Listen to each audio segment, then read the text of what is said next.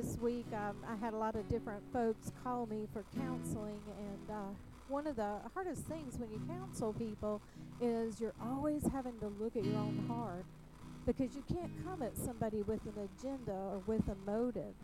But one of my friends sent me a little thing on Facebook and was talking about thoughts, and it was like God gave me the right answer for the next person I had to talk to, and that is, if you don't take your thoughts captive, they will take you captive. Has anybody ever had a runaway thought, a runaway fear, and it didn't happen? See, fear is believing a lie about the future. And most fear comes from confusion and comes from our wounds. So when it comes to fear, the only thing we can do with it, pull that thought down. That hadn't happened yet. I don't have any empirical truth that it will.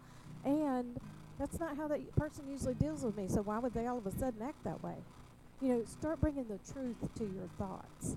And you can just pull them down, because that's where Satan loves to work. That's what he did to Eve in the garden. Helped her with her thinking. And you can push it away and not have to go down a path that'll take you to misery or cost you pain, or maybe waste your time. How much time do we waste overthinking? So let's come to God and talk to him today, and let's just pray and just ask him, Lord, help me learn how to take my thoughts captive. Help me pull truth into everything I move in. Let's pray.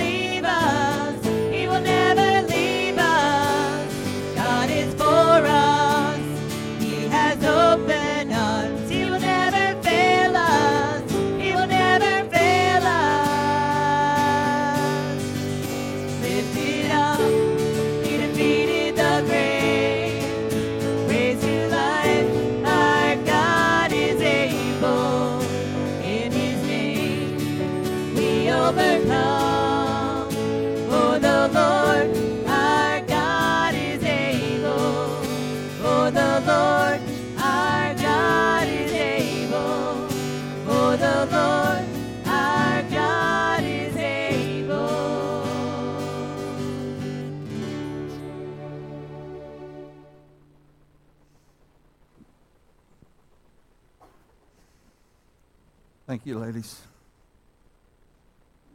All right, we're going to continue in our series as we're going through here. And so if you'll look with me back in James chapter 1, we will close that out, the first chapter this morning. This will be a passionate message in the sense that this is something that I feel the church today desperately needs. And I say the church, believers today, we are lacking this truth in a mighty way, and we need to respond to this, and we need to understand the strength of it, the purpose of it, and ultimately our accountability to it.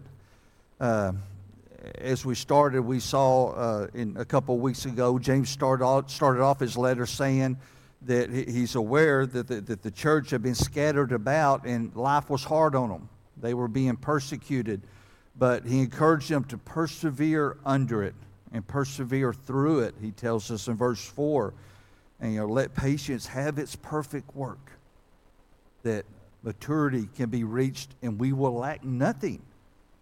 And that's the beauty of God's word, and we miss it so much. God's word is not just a do and don't list. It's a love letter that don't do this so you can have the fullness of life by such choices. It's not just don't do. And it's a little frustrating when Christians say, oh, I just have trouble. It's just do this, do that. I can't do enough. Well, no, we're missing the love of God. God's saying don't do that, not to be keeping you under his thumb, because he wants you to lack nothing. In order to lack nothing, he's telling us how to get there. If we get offended by don't do that, do you see where the immaturity comes in? So this is where he's calling us to. Then last week we went from encouragement. James quickly transitioned straight into a commandment. There in verse 13, let no man say when he is tempted, I was tempted of God. God doesn't tempt. No. And he says, but his thing was don't succumb to the temptation that life brings you. It's nothing but a snare. It promises the rainbow and delivers what? The rain, as the quote says. It's nothing but a ploy of Satan to distract us and turn us away from the abundance we have in and what God has for us. So we fall oftentimes, as I said earlier, in this spiritual to-do list in our faith walk. And we get blinded by these things that we're doing for God. But it's about pursuing something greater that the Father has for us. It's not doing to do, it's doing to accomplish all that God has for us. So God gives us this journey that he expects us to have this faith walk that leads into the fullness of his promises. Now, along the way, are there going to be things we must do? Well, yes, of course. But we can't approach those as checking off like a to-do list. That's just part of the journey, and it's where God's leading us to. It's an illustration of, I'll use athletics. If you want to be a great athlete, if you want to be a great pianist, it doesn't matter what you want to be. The thing is, you just don't join a team, i.e. going to church, and just show up at team meetings and do nothing. You're not going to be great at anything if you just want to show up and just be on the team. It's about pursuing the things of God. It's about searching out the things that God offers us that brings about his fullness. It says, following the Spirit into action, it makes avoiding temptation and bearing under the weight of trials doable. When we're pursuing that brings abundance. Well, I struggle so much with sin. I just stumble in blocks. I take one step forward, and it seems like I go two back. I'm telling you, in most cases, when you find out these stumbling blocks, these disruptions in their lives, most cases you find a believer that's not in a strong, active walk with the Lord, which means they succumb to the temptation. They get caught up with to do instead of worship and pursuing. And so we got to grasp this perspective. We can be on the team. It doesn't take anything to be on the team. From Pee Wee sports, really even to high school, most high school, you just sign up. I want to be on the team. We can go around and find a church and be on the spiritual team. I'm going to go to that church, and now you're so-and-so. I go to so-and-so church. Okay? That doesn't mean we're accomplishing anything for the Lord. It's not about where you go to church. It's about who you're pursuing and who you're following. That's what matters. A church is just finding a body of believers and a spiritual leadership that is pointing you towards that vision, towards that goal, and encouraging you to get there.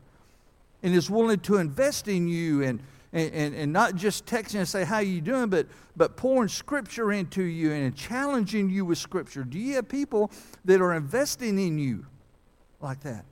That's the leadership you're looking for. Those are the brothers and sisters in Christ you're looking for that aren't just glad-handing you, good to see you today, and you hear nothing from them until next Sunday.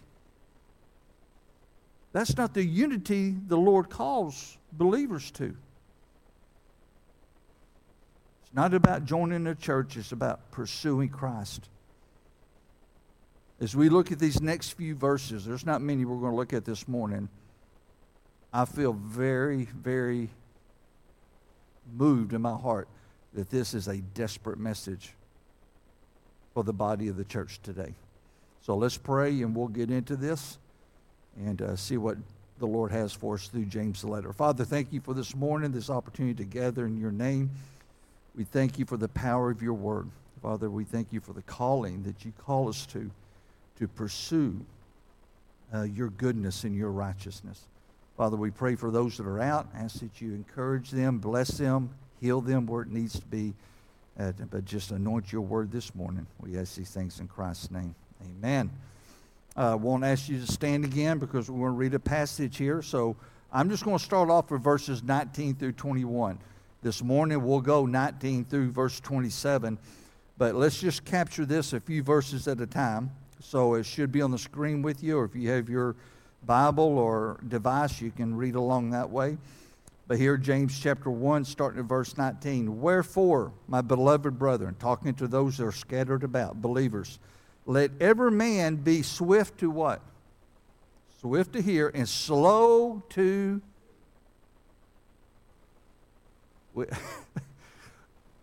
You understand we could say amen right here and go home? You think I'm joking? We could say amen right here and go home and don't turn on any devices or anything and sit still and meditate on that verse right there for the rest of the day, and it would do wonders for the body of Christ. Let every man be swift to hear and slow to speak and slow to anger. Slow to anger. That's the exclamation point on that verse there this morning. There is so much anger in our society today. And it's unlimited. Well, it is unlimited. You can go on social media and you'll see the endless amount of reasons why everybody's angry about something, with each other. But anger permeates our society today. God says, don't have anger. Because in anger, it goes on to tell us, for the wrath, the anger of man worketh not the righteousness of God. Wherefore, it tells us there, verse 21. Guys, you got better. Therefore, put away all filthiness and rampant wickedness, and receive with meekness. That word there, meekness, is humility. The implanted word which is able to save your souls. This opening verse is so counterintuitive to our culture today. It's almost like now red light means go and green light means stop. We're so mixed up in our culture today. I'm going to go back to verse 19. I'm going to paraphrase it for us. I know that's a real deep verse and kind of hard to understand. So I'm going to paraphrase it for us. So if you'll allow me opportunity, are you ready? Okay. Make it real simple. Shut up and listen. Maybe that's more at our level of intellect. Shut up and listen. I think it would be a fair way to write the scriptures. Just be quick to hear, slow to speak. Again, today everyone's obsessed, overly obsessed with being heard. Everybody wants their voice heard, their opinion heard, their thoughts heard, and by God, let people know why they're angry and who they're angry with. Our society spends countless amount of time commenting on social media. These attempts to be heard create a secondary issue. It creates anger in our spirit, and when we're not heard, we just get angrier. More angry, I guess I should have said. Be quick to hear, slow to speak, slow to anger. This anger fails to produce the righteousness of God in our Christian walk. If we're claiming to be Christians and we're believers, and this anger spews out of us for whatever reason, on a personal one-on-one level, within your family, within your work, within your church, within your community, if just because of whatever's going on in your life or around you, it causes your anger to spill out, you just shut up the voice of God through you in the hearts of somebody else. Nobody can see the righteousness, the goodness, the love, the mercy, the grace of God in your life when anger comes out of your mouth. It deafens the Word of God through your testimony. And it confuses people around you. If God's so good, then why are you so angry, mad, upset? If God's all loving, where's your love? God don't love you? So disruptive. So many people are on emotional and a spiritual edge that it's emotionally explosive in the world today.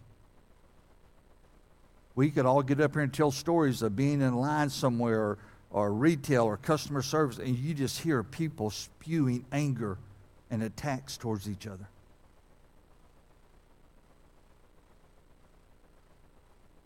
Again, verse 20 tells us this anger worketh, it brings not the righteousness of God about.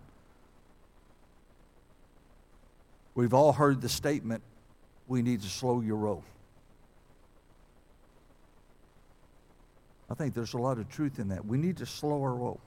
We need to slow down. Quit being so worried thinking that we got to solve the world and we got to correct all the problems and we got to put everybody in the place and we got to tell everybody why they're thinking wrong and what they're doing wrong. If they would do this and they would do that, everything would be better. No. No. Let's be slow to speak and quick to hear. And we're going to see where James takes this, and some of you already know where James is taking this. See, this is what happened to Saul in his battle with the Philistines. If you recall that story in 1 Samuel chapter 13, yeah, there it is, 1 Samuel 13:10.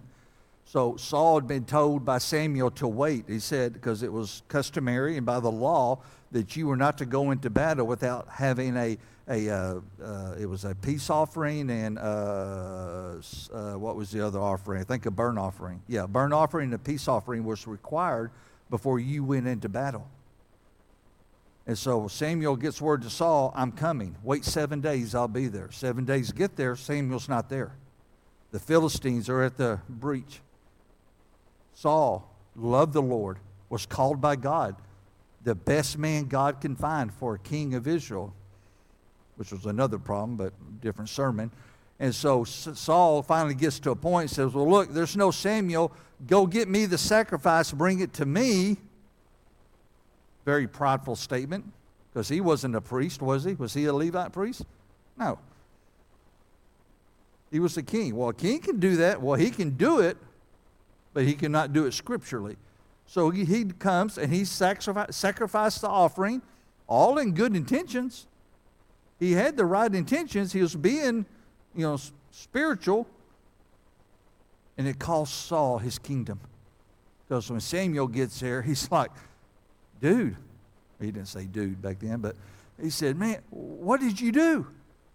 He said, well, I don't know. You didn't show up. We got to go to battle. I'm just doing what I know you were going to do. So I did the burnt offering, the peace offering. We're going to war. He said, no, you've done foolishly. See, Samuel wasn't slow to move. He was quick to move. Oh, he heard. He knew what Samuel said and what was supposed to be done. He didn't apply it. Heard it, but that's here nor there. I got more important things to do. I got to go and do things my way. And it cost Samuel greatly. See, the anger of man never accomplishes what God's trying to accomplish. You can be on a team, you can be part of a team, but you can also be disruptive to that team when you're not in unity with the team and where it's headed. James says, let's try this instead. This is what our society and culture desperately needs. Let's slow down and meditate in and on God's Word. Let's take in God's Word. And I'm telling you, I can say boldly, not many believers meditate on the Word of God. They hear it.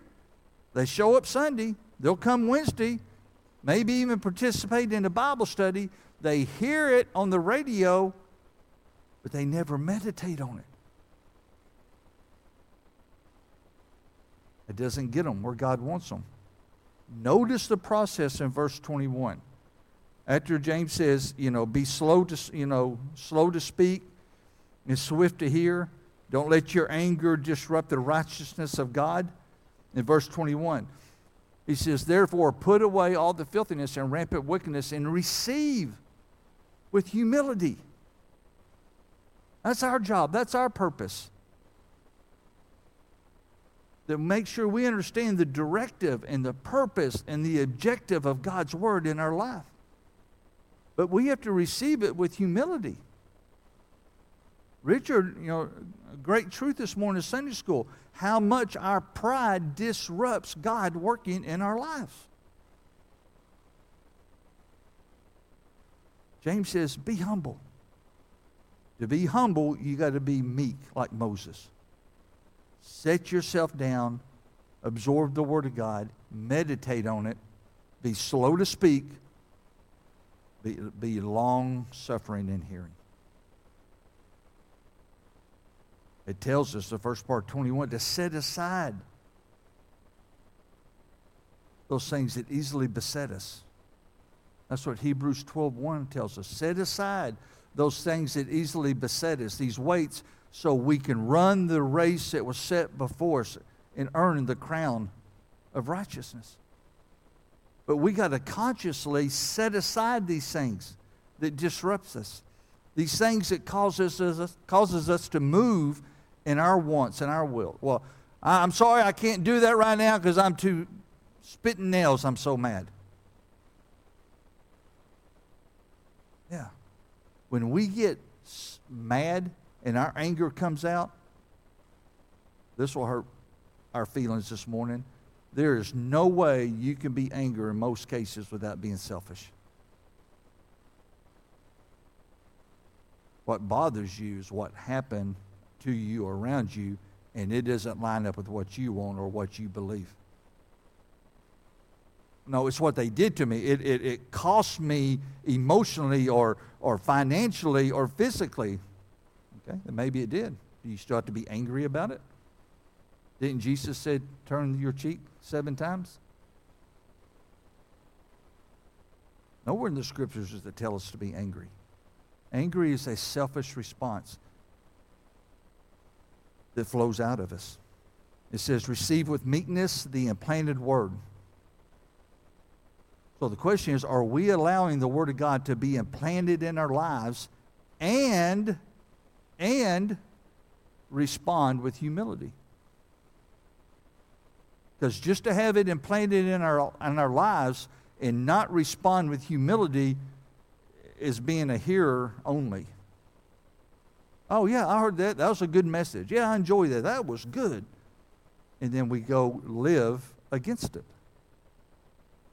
or opposite to it, counterintuitive. Have you ever encountered or got involved? Maybe it's a loved one, a friend, co-worker, or just a stranger. But sometimes you get in a debate, different points of view, and you start realizing quickly that they're only waiting for you to shut up speaking so they can respond. We've all been there. Sometimes they come underneath the guise of a spouse. It happens. Or those close to us. But it happens to all of us. You can see them. I mean, their lips are moving. They're like, you through yet? Come on, hurry up. I already got my next point. Hurry up, hurry up. They're not listening to what you're saying. They've already formulated their next thought, and they're just wanting you to shut up so they can respond. Well, we do that with the Word of God. Yeah, I know. Yeah, God, I know, God, yes. But, no. There's no buts. Listen to the Word of God. Take it in with humility. Meditate on it. And shut up. And let God's Word have its work in your life. This is what James is telling us. We can't get around it. Saul thought he had personal feelings and emotions invested, that he was capable to bring about this peace offering, this burnt offering on behalf of Israel. He didn't have that right. He knew he didn't have that right. And he still acted in it. Go on to verse 22, because this is where James is leading us to. Be slow to speak, swift to hear, avoid anger. Put away these things that so easily beset us. Receive the Word of God with meekness. And he gets to verse 22. And he tells us, but be ye what? Doers of the Word and not hearers only. And then what's that last part? Deceiving who? Yourself. Be doers of the Word. I.e., why do we come to church? Because you sit up there almost every other Sunday and tell us we have to. It's a commandment. Don't forsake yourself from assembling together. I assembled. Who's ever doing that list thing, make sure they check my name off. There's Christians, believers that live like that. Why do we come Wednesday night? That's not scriptural. So why do we come Wednesday night? Why are we a part of a Bible study that disrupts our week, so to speak, our schedule? Why do we do these things? We do them so the Word of God, we're creating ourselves and putting ourselves in a situation that the Word of God can be implanted into us so we can be doers of what we heard. If we're not willing to try, not being perfect, but if we're not willing to have a spiritual conscious effort to take the Word of God we hear on Sunday morning and Wednesday nights and Bible studies or radios or personal devotions, if we're not willing to absorb that, take it, meditate on it, and then apply it to our lives, then why in the heck are we underneath the Word of God? Because we get no spiritual brownie points for reading this. We get God's attention when we read this and we do it. Then you get God's attention. Because you cancel a night out with your friends and you go to a Bible study, that doesn't impress God. No, what impresses God is when He sees one of His children in faithful obedience sacrifice their life to the Word of God. That's when God's in awe. See, it's easy. It's so easy to impress God. And it didn't happen getting out of the shower, slapping on some clean clothes and coming here this morning. That's not what impresses God. It gets God's attention. Like, oh, hey, there's a chance here. There's a chance here my Spirit can work through them. We probably get, I'm having a little fun here, get God a little excited that we're moving that way. But when God's going to start looking is whatever time the preacher shuts up and you walk out of here, that's when the eye of God's upon you. What's he or she going to do with this? That's what he's looking for. Be doers of the word, not hearers only. Doing so, you're deceiving yourself. Not Satan, not the world. I know Satan, the world won't leave me alone, all this deception. No, we're deceiving ourselves because we think that we know enough about God and read God's word enough and go to church enough and have enough influence enough that we think we're fine. And we live how we want to, hit and miss on the truth that we know in our lives, but we choose not to live by it because it's not convenient. That is deception. And it happens constantly within the body of Christ.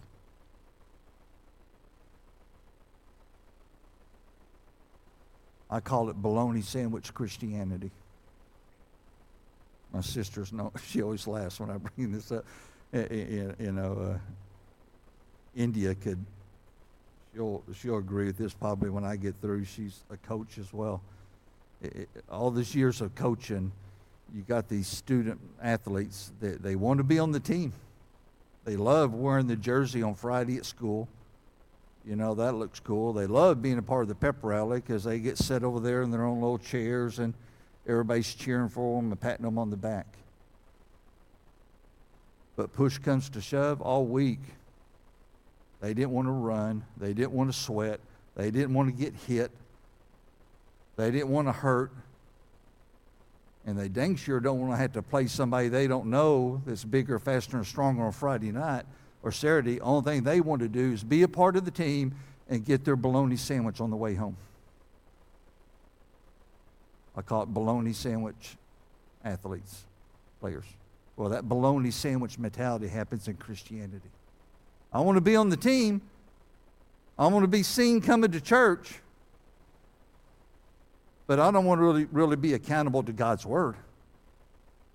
I mean, I think Todd was a little over the line this morning. I don't think he had the right to talk about that. Matter of fact, I want to know how you found out that was going on in my life. I'm going to bring that up to him.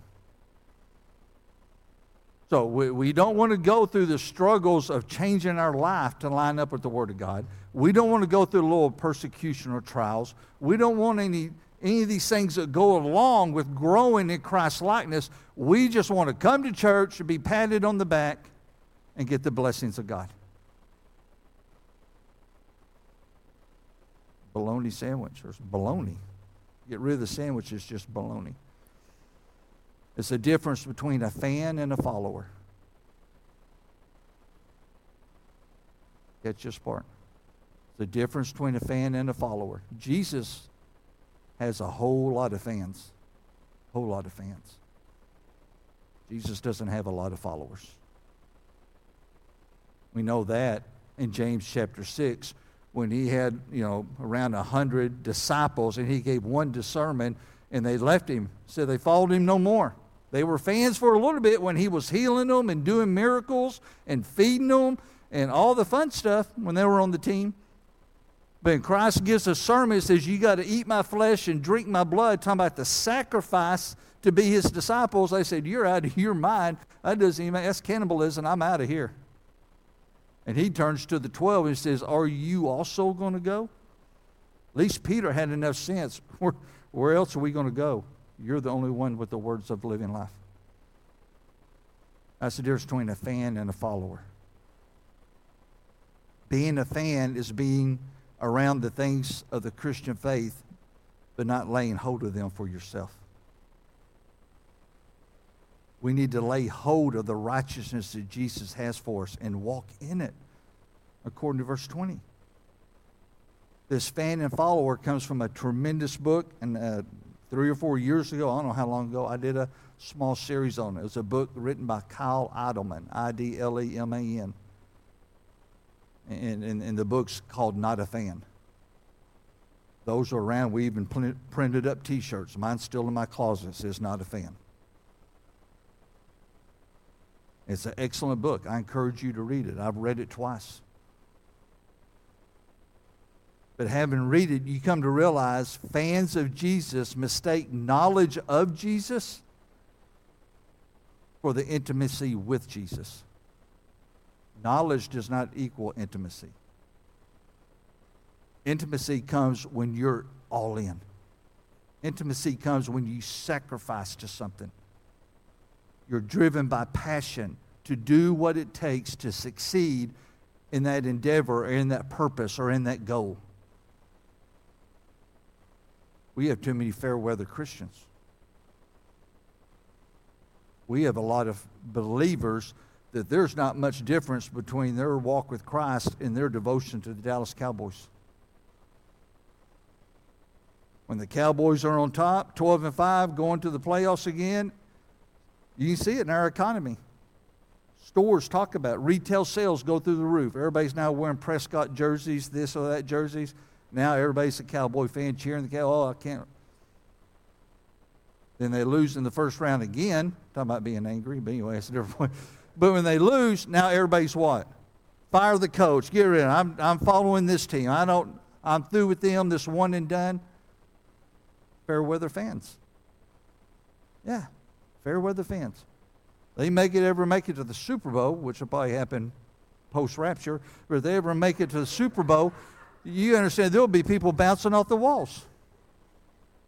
They'll be putting star stickers on their car, on their Bibles. Oh, I've been following the Cowboys since I was 12 years old. Oh, yeah. No, that's a fan. And the difference is there's not a one of us. I don't care how loyal you are. I don't care if you say, well, I still stick with them through thick or thin. You're not out there running sprints every day. You're not lifting weights. You're not injured. You're not having surgeries. We're no more invested in sitting in the stands and cheering them on.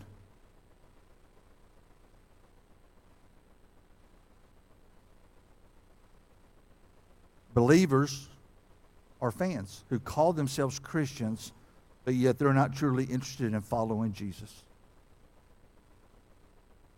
See, the difference between hearing and doing isn't quoting Scripture verses, but rather living out the Scripture, according to verse 22.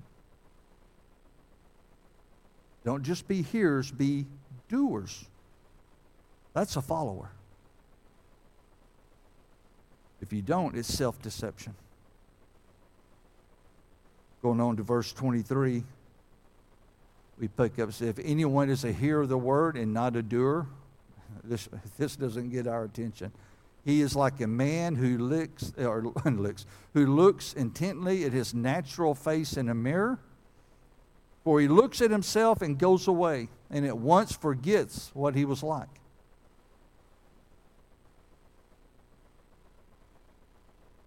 We're familiar with that verse. See, the things about mirrors, and we're so dependent upon mirrors in our life because mirrors point out our imperfections.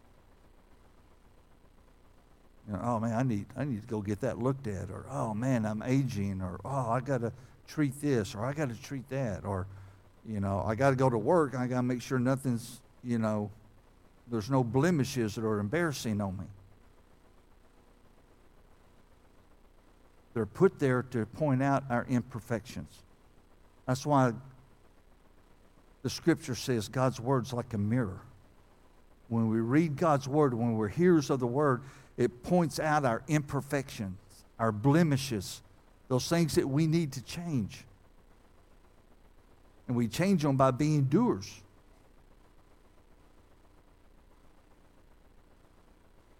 I mean, here's a challenge for us. Let's go home today after the message, go home, and let's remove every mirror in our house. Or tape over it, cover it with paper, cover every form of reflection in your house and go about living your life every day. That'd be challenging, would it not? Get up, shower, nothing to look at, just draw off.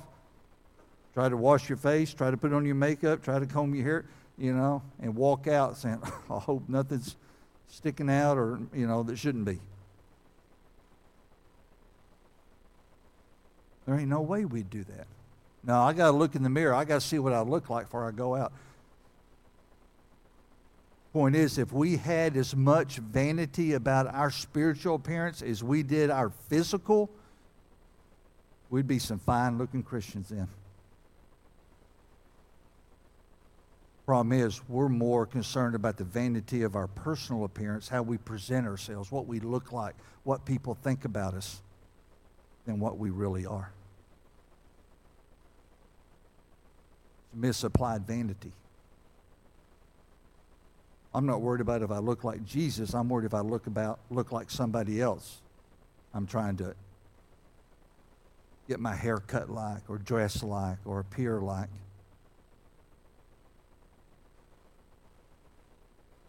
The whole point of the mirror is hears and doers concerning the Word of God. Be aware of the imperfections. Look for the imperfections in our life through His Word. How are we going to change in Christ's likeness if we're not even in the Word of God, if we're not pursuing the Word of God? I'm not picking on anybody that's not here this morning or what. This is our individual walks with God.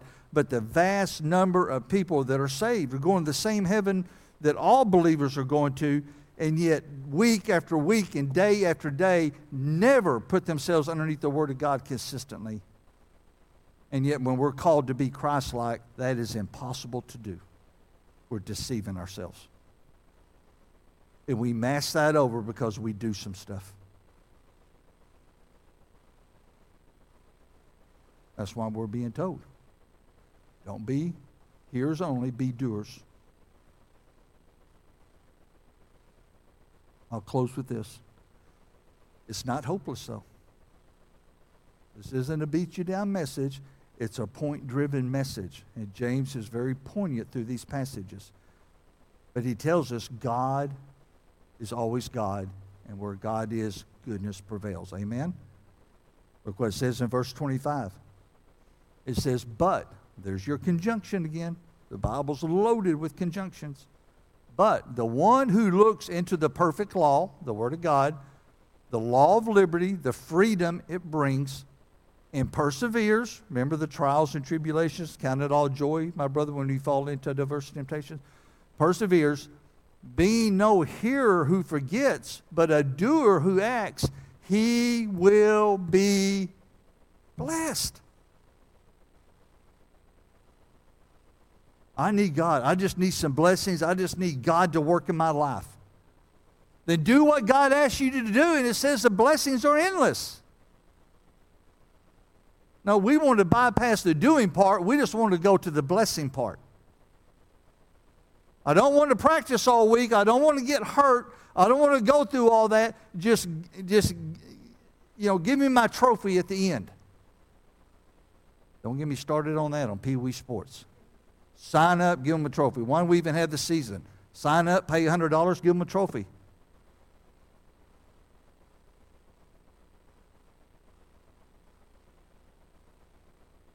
It's not hopeless. There's endless promises. It's a free scriptural facelift or spiritual facelift. We don't have to spend thousands of dollars for somebody else to make us over. We can have a free makeover.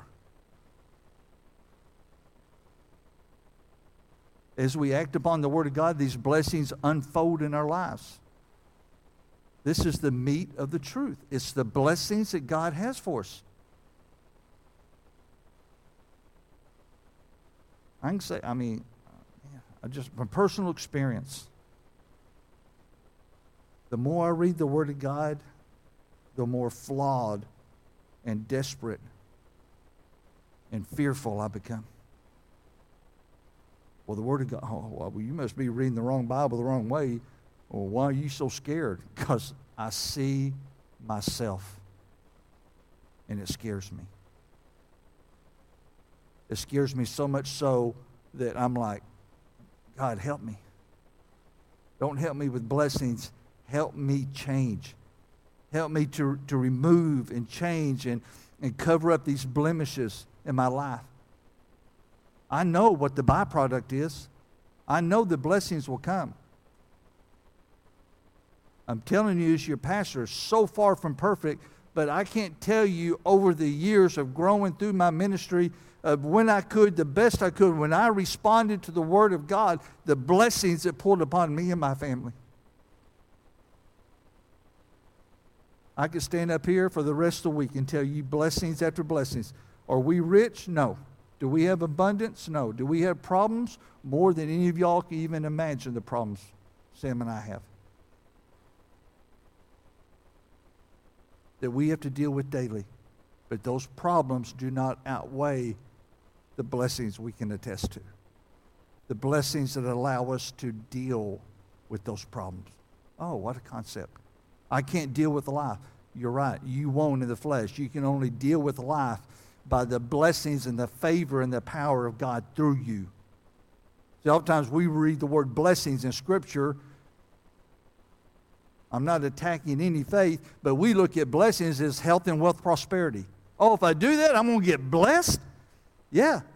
But your blessing may be that you can keep your head above water and continue to walk in the Lord and deal with life. Oh, I thought I was really going to get something.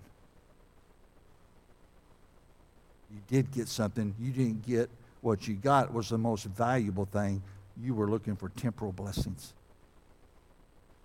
That's why Christians are falling by the wayside. That's why churches are diminishing.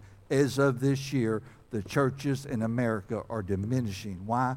Because people can't keep their head above water because they're missing the blessings of God and they're giving up on life. And yet God says, I got liberty for you. I got peace for you. And I can make sure that you will persevere.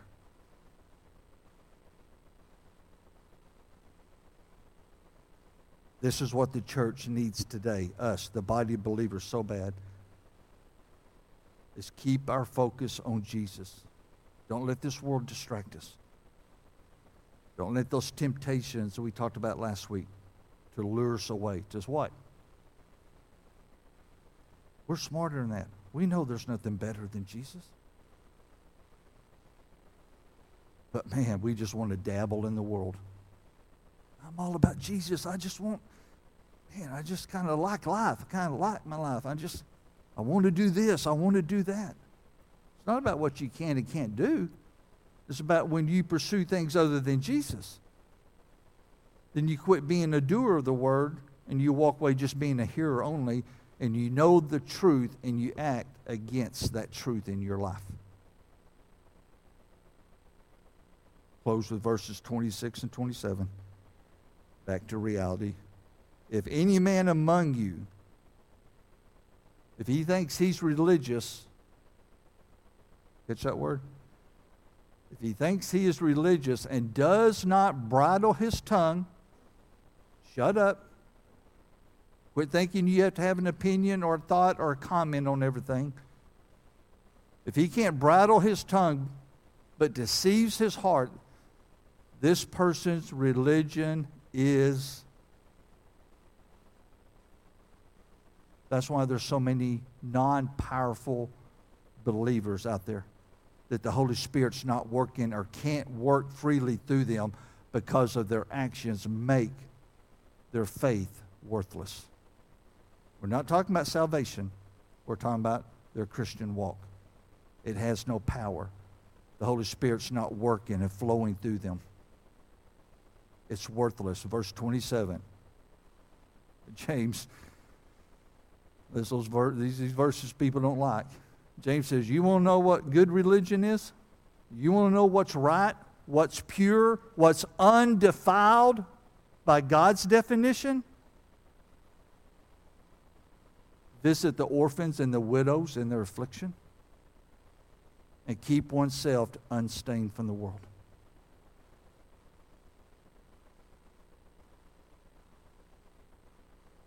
That's not preacher's definition.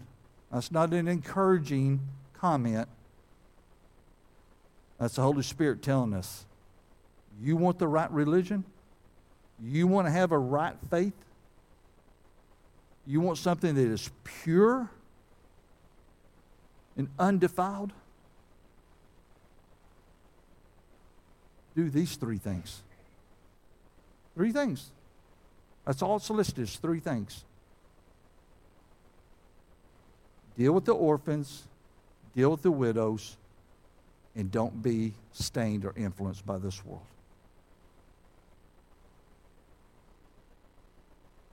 This took me back. I didn't know this till last night.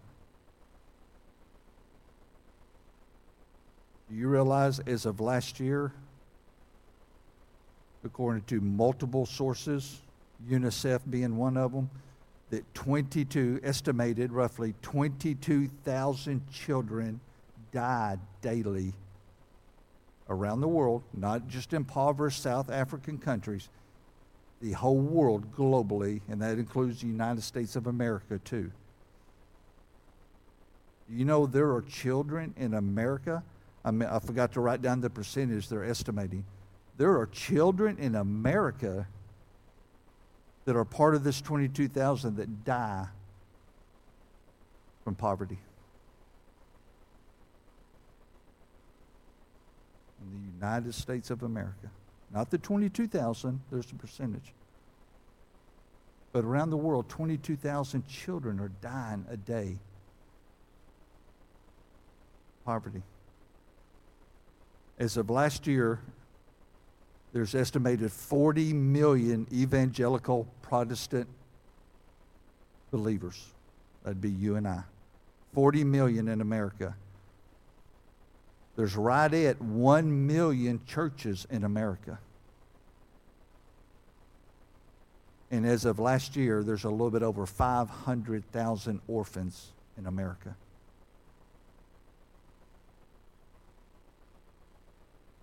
Million churches, 4 million members. If you read verse 27, that would be 1 orphan for every 8th believer of 2 churches combined. Does that make sense? The average size church in America is 62 people. So if you took, of the million churches, you put 2 churches together, you'd have 120 members, and 1 out of 16 of that church of 120 could minister to 500,000 orphans in America. We don't have time for widows. We don't have time for orphans. And we get stained and distracted by the world. And we're deceived if we think we're living the way God calls us to live. I love you to death, but it doesn't matter what we think about messages like that, like this. It doesn't matter what we think. It's what God says. And if you have a problem with a message like today, I love you, but then that individual would embody exactly what James is talking about here. Like that, what I'm supposed to do, just bring in orphans and do this and do. That's the problem. We're making it about us. We hear, but then we get offended by what we hear, or I don't know, I just don't agree with that. That's our prerogative to agree or not to agree with the Word of God. Your and mine's prerogative, you and I both, we can freely live however we want to live by our definition, our standard of religious service. We can choose and define that all we want to. But those that do it by their own definition, their own way, then that believer is exactly what James is talking about, verse 19 through verse 27. That's our problem in America today. That's our problem in the church in America today. So you draw somebody to the church, how can I say it? The means in which you draw them to church is the means that you will direct them to. Does that make sense? If you draw people to the church about anything and everything, activities, this and that and all that stuff, outside the gospel, whatever you draw them to besides the gospel, that's what you lead them to. Does that make sense? That's why churches today need to be more specific what they're drawing people to. Are we drawing people to the Word of God as a mirror and asking them to look in that mirror and respond? Or are we skirting around this? If we don't like that reflection, we just look at another mirror. Oh, I look okay on this side. And just stroll on by. I know these aren't fun messages, but they're truthful messages. And they're God's message for the church today. But our blessings are unlimited. Only thing we have to be is doers of the word.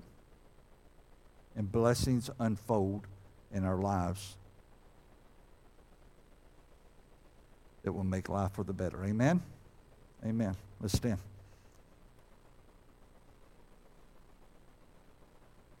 Father, we thank you for this morning and the time we took. A little lengthy, I'll be the first to admit. But Father, we cannot apologize for your word. It's truthful.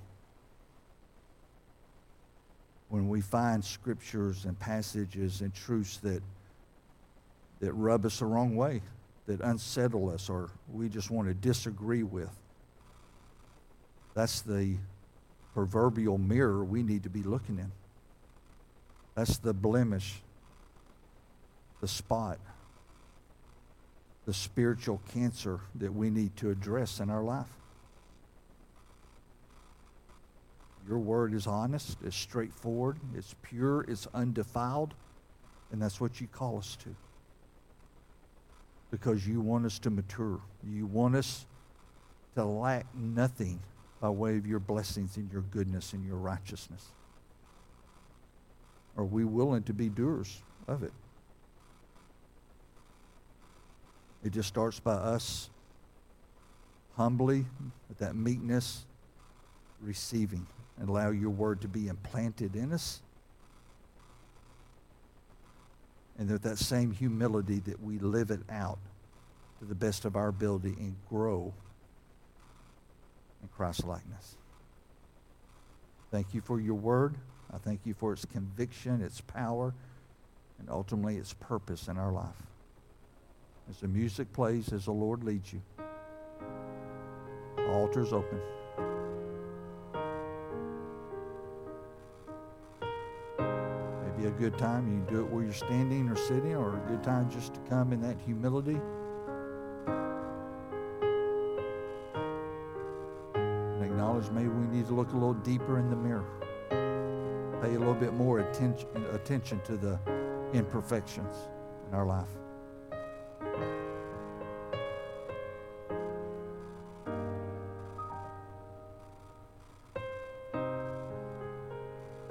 It's not to point out and make fun of us. It's to bring about God's blessings.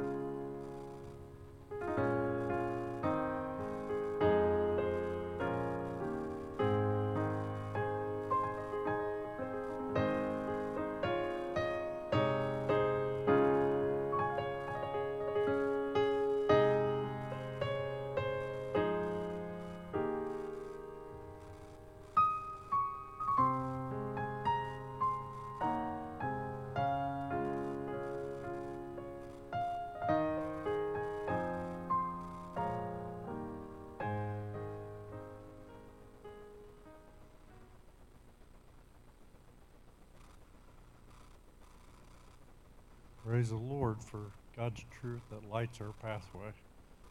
Lord, we praise you and we thank you for your love and your compassion to us.